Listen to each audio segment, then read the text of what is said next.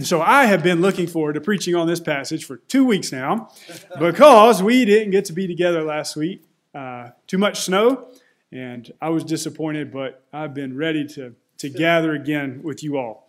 And sort of like the passage from 2 weeks ago, which was the account of Jesus' baptism in the Jordan, this passage just sort of brings together so many enormous themes from the Scripture. It is rightly called a microcosm. It is a small story that contains so much within it. You can find the whole trajectory of the Scripture there. You can find all of worship there. You can find all of your life there. And so what I want to do this morning is to show you these different levels at which we can read and understand and enter into this passage.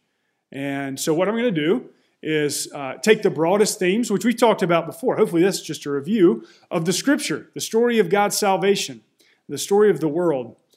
And then we're going to take a look at this smaller passage from John and see how all those themes can be found in the story of Jesus turning water to wine. And then I want to show you how all of that is actually contained, embodied, and acted out. You're participating in this story today in worship. And then at the end, I want to give you a story of how all these themes kind of came rushing into my life in the last week, in the hopes that as you understand the big picture better, helps you understand the stories of Scripture better, which will help you understand our gathered participatory worship better together, which will also help you understand your life better and how God is showing up and acting within it, week to week, day to day, moment to moment. That's where we're going. So what are the themes? What are the big themes? Bible starts with creation, moves to the fall, and Jesus appears as the Savior, as the Redeemer, as the one who sets things right. The one who also forms a church, a community, a body, his body, by the Spirit. And then we see in the end a picture of the kingdom, which has been inaugurated in Christ, expands in the church, but also comes to a final consummation at the end. So creation, fall, Jesus, church, kingdom. I'm going to make you say it with me so we can start getting those things to sink in. So creation, fall, Jesus, church, kingdom. One more time. Creation, fall, Jesus, church, and kingdom. How do those themes emerge? How do they appear? How do we see them in this passage today from John chapter 2? How does our reading begin? On the third day, there was a wedding at Cana of Galilee. On what day? What might that mean? Resurrection. So at the 9 o'clock service, people were on it. They said the same thing. Yes, absolutely, and amen. And I'm glad it's immediately where your mind goes. On the third day, what happened? Jesus rose from the grave, inaugurating the first fruits of that kingdom in himself. So, yes, we're right to go there. That's the new creation. But I want us to go to the beginning of the story of Scripture. On the third day, there was a wedding at Cana of Galilee. What is the third day of creation? Like what day of the week? Almost. So what? First day of the week. So as we practice it, we say Monday, Tuesday, right? But what's the first day of the week? Sunday. That's why when Jesus rose on Sunday, it was the first day of the week, the dawn of the new creation, right? So Sunday, Monday, Tuesday. Tuesday is the third day of the week. On the third day of the week, there was a wedding at Cana of Galilee. When I was in Israel this year, our tour guide, Fote, which means light, who was a light to all of us, shed some light on why Jewish people tend to get married on Tuesdays. Never knew this. He said, why does that happen? No clue. Tuesdays, the third day of the week, there was a wedding in Cana of Galilee. This has been a practice for a long time. Why? If you go back to creation, what happens on the third day of creation? So you know the rhythm, right? God speaks, something comes into being. God sees it and saw that it was good. There was evening and morning the first day. God speaks, creates something, sees that it is good. There's evening and morning. There's this rhythm to it. And then the third day of creation takes place, and God separates the dry ground from the waters. And he saw that it was good. You're like, oh man, he had a full day. Like, okay. Let's get ready for the evening and the morning. No, evening and morning does not come. Then he speaks, and vegetation begins to sprout forth from the land. And he saw that it was good again. And then evening and morning come, the third day. The third day, Tuesday, is the only day in the creation account that gets two goods. It's like twice good, doubly good on this day. And so people will get married on Tuesday because it is a day of like double blessing. We usually get married on weekends, right? But Tuesday, for Jewish people, is a day that they will tend to do this because of that account at the creation. Here's the story. Jesus shows up at a wedding on the third day of the week. Creation's there. It's twice blessed. In fact, we could go further with this, but more things from creation happen. Even as God separated the land from the sea, so does God in the time of creation take the human being and separate his side, take from him a rib, separate the man and the woman. And they come back together now for the purpose of participating with God in his creative act, in stewardship of the world. And part of that was what? Going to the land from which sprouts forth vegetation and tending it. Stories about water to wine? Now, whose job is that? God creates the water and the vegetation, but it's humanity's job to step in and to cultivate the vines and the grapes and to take water and turn it into wine. So there's an aspect of humanity's called purpose embedded here. Do you see that? So you've got this twice blessed day. On the third day, there was a wedding at Cana of Galilee. You've got a man and a woman, just like at creation, the purpose for which they were made of water and wine coming together, or water and grapes coming together, making wine. But then the wine ran out. It's a picture of the fall, isn't it? Really? Because humanity has failed to provide the wine, to take on their role in God's creation as the cultivator, as the steward, as the one who turns the water and the grapes into wine. It's a human process, right? Not only has the wine run out as a sign of the fall, but also this has taken place in a culture, in a time when hospitality was one of the highest of virtues. When a wedding took place not on an afternoon and an evening so that the married couple could go off onto a honeymoon. No, this thing took place for days on end. It was a grand celebration that brought together families and communities and reminded them again of their created purpose. On the third day, there was a wedding in Cana of Galilee, a day twice blessed, a day full of God's purpose. And then the wine ran out. Perhaps you can identify times in your life where the wine ran out. The fall was apparent. You know, you halfway studied for the test, and then you showed up and you answered what questions you could, but then there were a few you didn't quite have the ability to answer. And as it turned out, when the grade appeared, the wine had run out. You know, you might have interviewed for the job and you were the final two candidates, and then you got the call and they decided to go another direction, and the wine ran out. That your own insufficiency was apparent for a moment. Perhaps you were tempted toward pride or self-centeredness, or tempted to be your own authority, or tempted toward anger and despair and hopelessness, and you resisted. You entered into that battle as best you could, but then the wine ran out and you fell into sin, whatever sin that was. And you discovered in that moment, maybe even mercifully, your own insufficiency. And you were reminded again that your life, as it is currently constituted and lived out, is not perfectly in sync with God's purposes for you. Creation was a twice good day. On the third day, there was a wedding in Cana of Galilee, and the wine ran out. What's the third part? Thank goodness Jesus showed up. Yeah.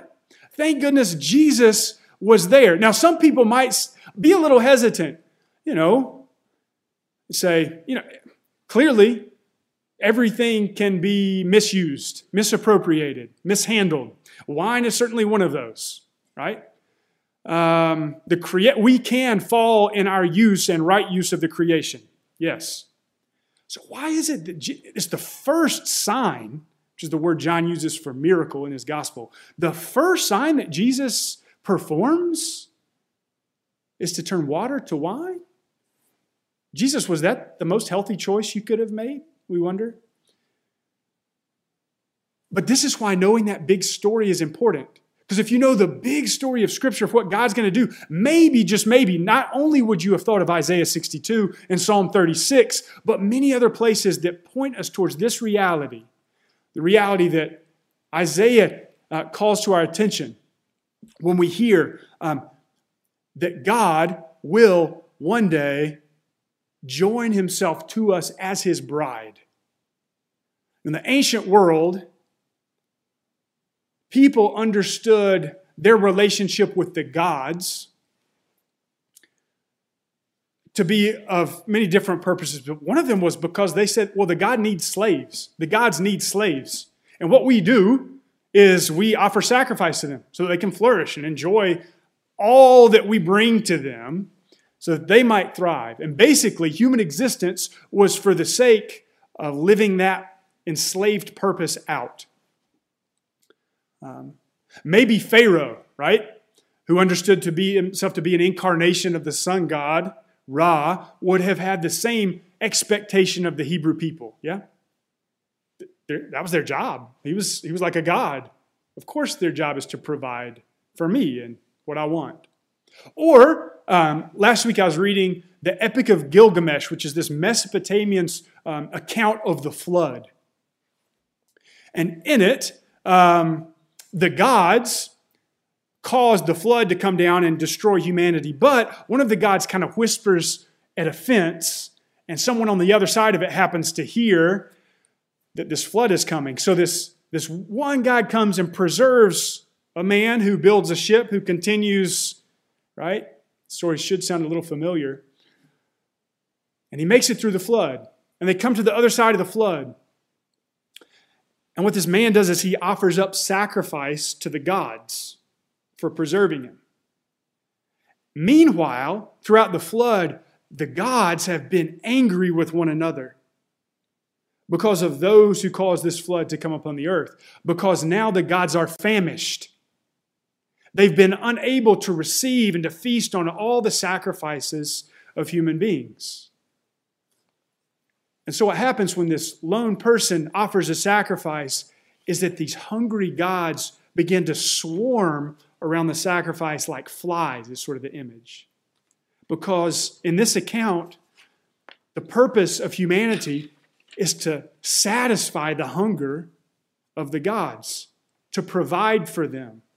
The gods need them and just want to consume. That is not the picture we're given in Isaiah 62.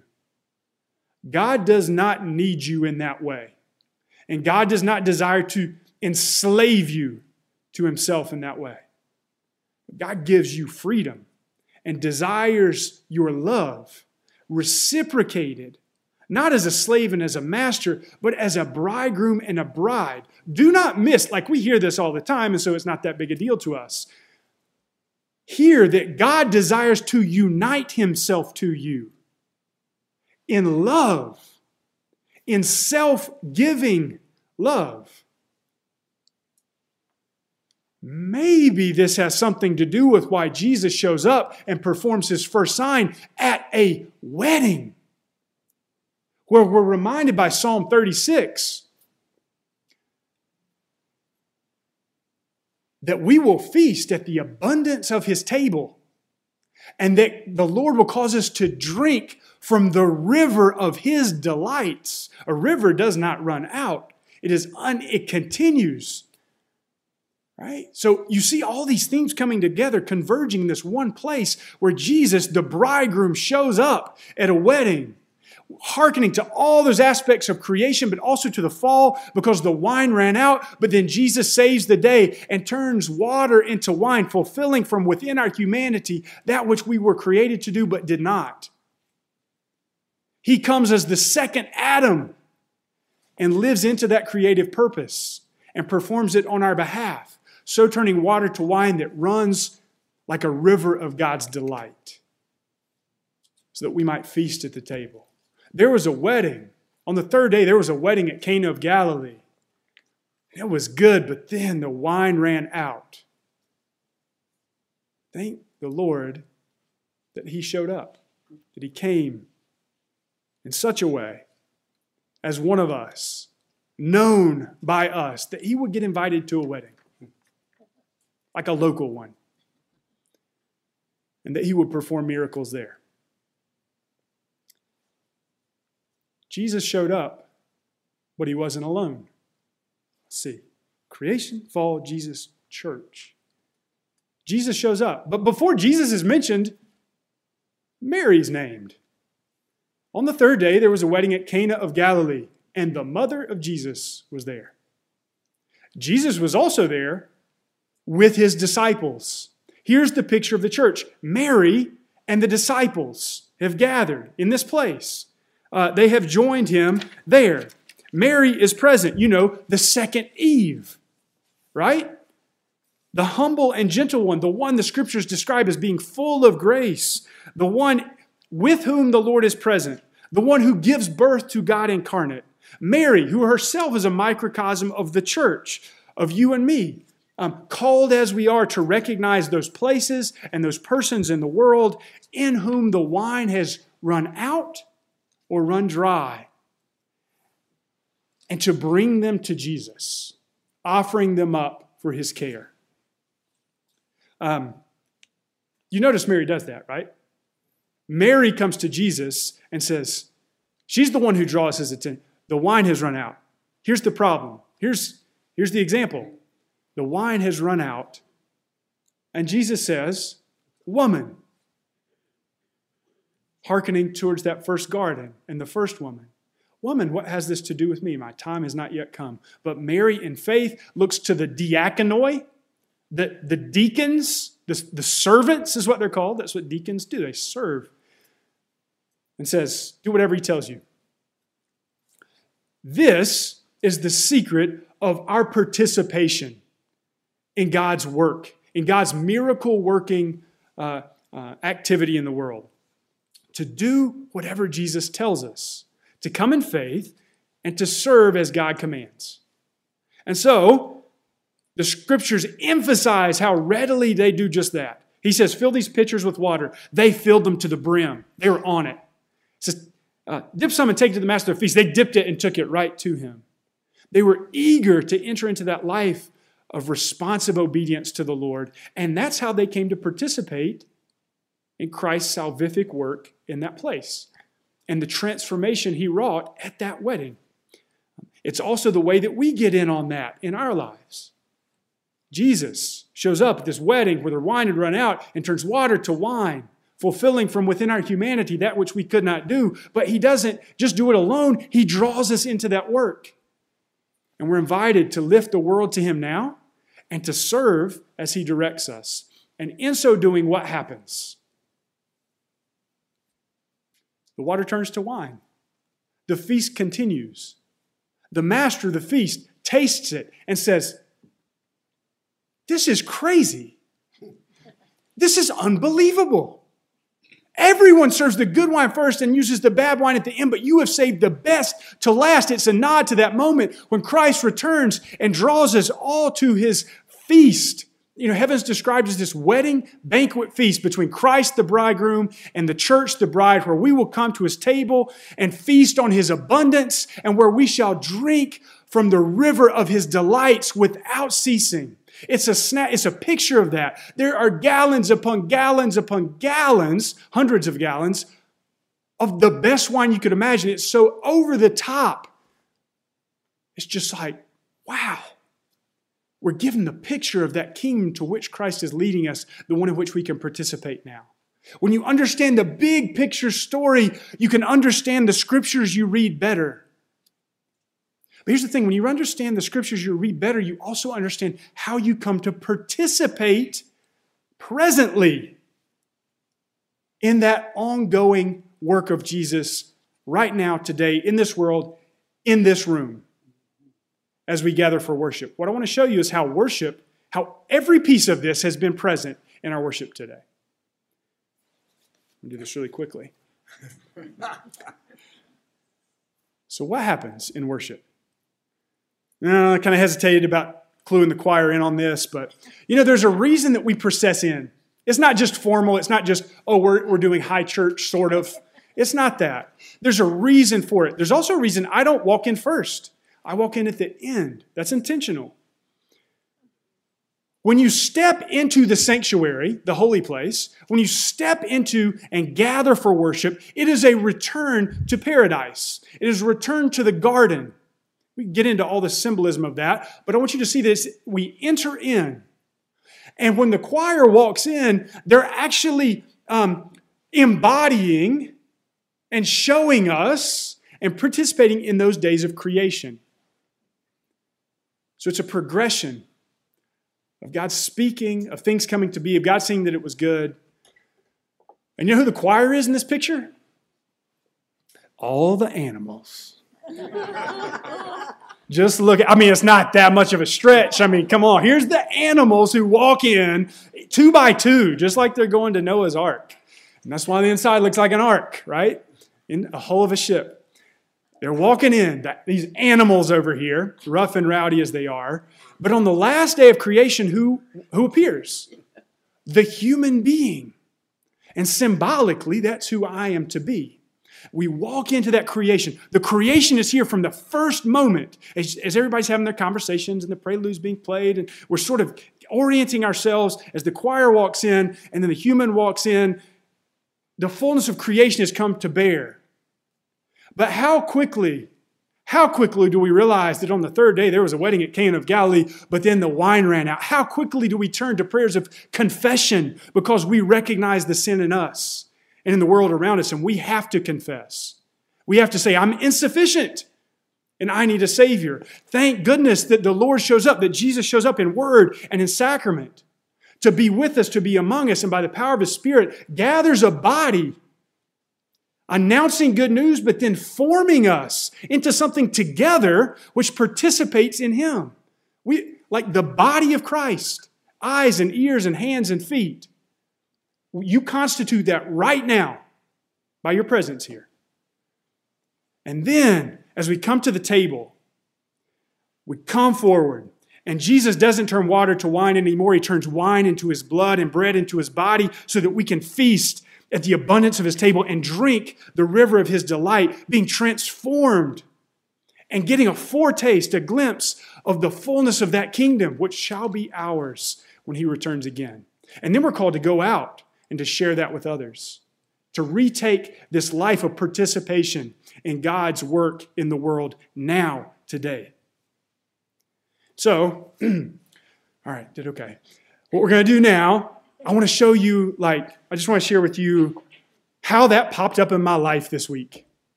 Because when you understand the big picture, you can understand the Scriptures better. When you understand the Scriptures and the big pictures better, you can understand how we participate in that, not like in our heads, but with our bodies. By showing up here and going through the order of worship, we can understand what we do and participate in God's work now better, but we can also understand how when we go out from here, that life continues in us, and all these themes can emerge. So I'm going to start with my family, a husband and wife and kids. It's sort of a picture of creation, and it's good. And I'm thankful that it is good. It's doubly good. But there was a time this week where the wine ran out. I mean, not literally, but like, you know what I'm saying. Metaphorically, the wine ran out. The fall was so apparent. Our insufficiency was so clear. We all got sick. It was not COVID. Thankfully, you can hear the nasal tone. 4 COVID tests at least said it wasn't. And yet we were all just kind of falling apart. Nobody felt good. Everybody was sick. We finally worked our way through. We're kind of getting better. And then the day came when Leslie was going back to work to tutor at Williams Academy, Cross North School, the next day. First day I worked in like 2 years. She was going back the next day. And during the night, Spencer decides it'd be the perfect time to get an ear infection. So, along with that, she decided it would also be great not to sleep, at least not an hour, just, off and on, 15 minutes here and there, the entire night, and to cry instead of sleep. And so neither of us slept the whole night. Everything was falling apart. The wine ran out. It was rough. We get up the next morning. Leslie is called.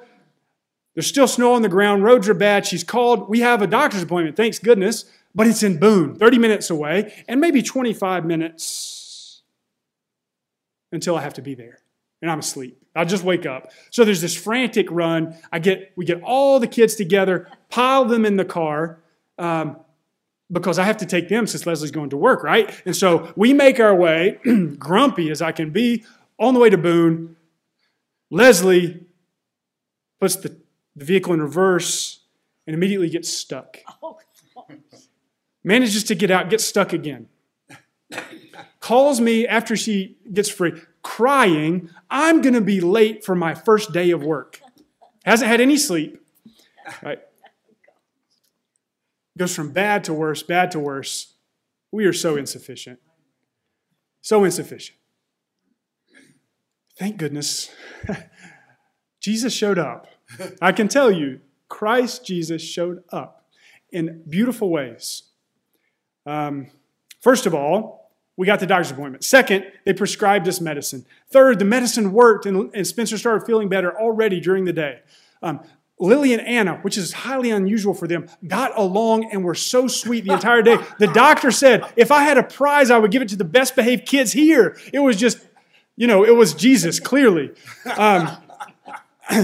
When Leslie was stuck in the driveway, our neighbor came over with a shovel and literally dug her out until she could get free. She made it to school, not late, but as the kids were saying the Pledge of Allegiance. We sort of get through that part of the day, and we get a call from Junior Sluter saying, you going to be home for a few minutes? Yep. We're going to bring you a chicken and broccoli casserole, not knowing how badly we needed that. And we feasted in abundance. Jesus showed up, but also gathered others in, our neighbors, folks from church, and cared for us, provided for us, turned water into wine, and we got a glimpse of the kingdom. In fact, as we went to bed that night, I said to Leslie, this has been so wonderful. Jesus has showed up. Our church has showed up. Wouldn't it be amazing if Spencer slept through the night? Quote, I don't know if I believe in miracles like that. This is Leslie speaking.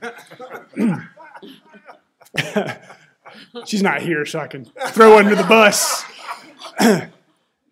You know what? Spencer slept through the night. Praise God. I mean, she had done that many times in her whole life, and she did it that night. Jesus showed up. We got a taste of the kingdom.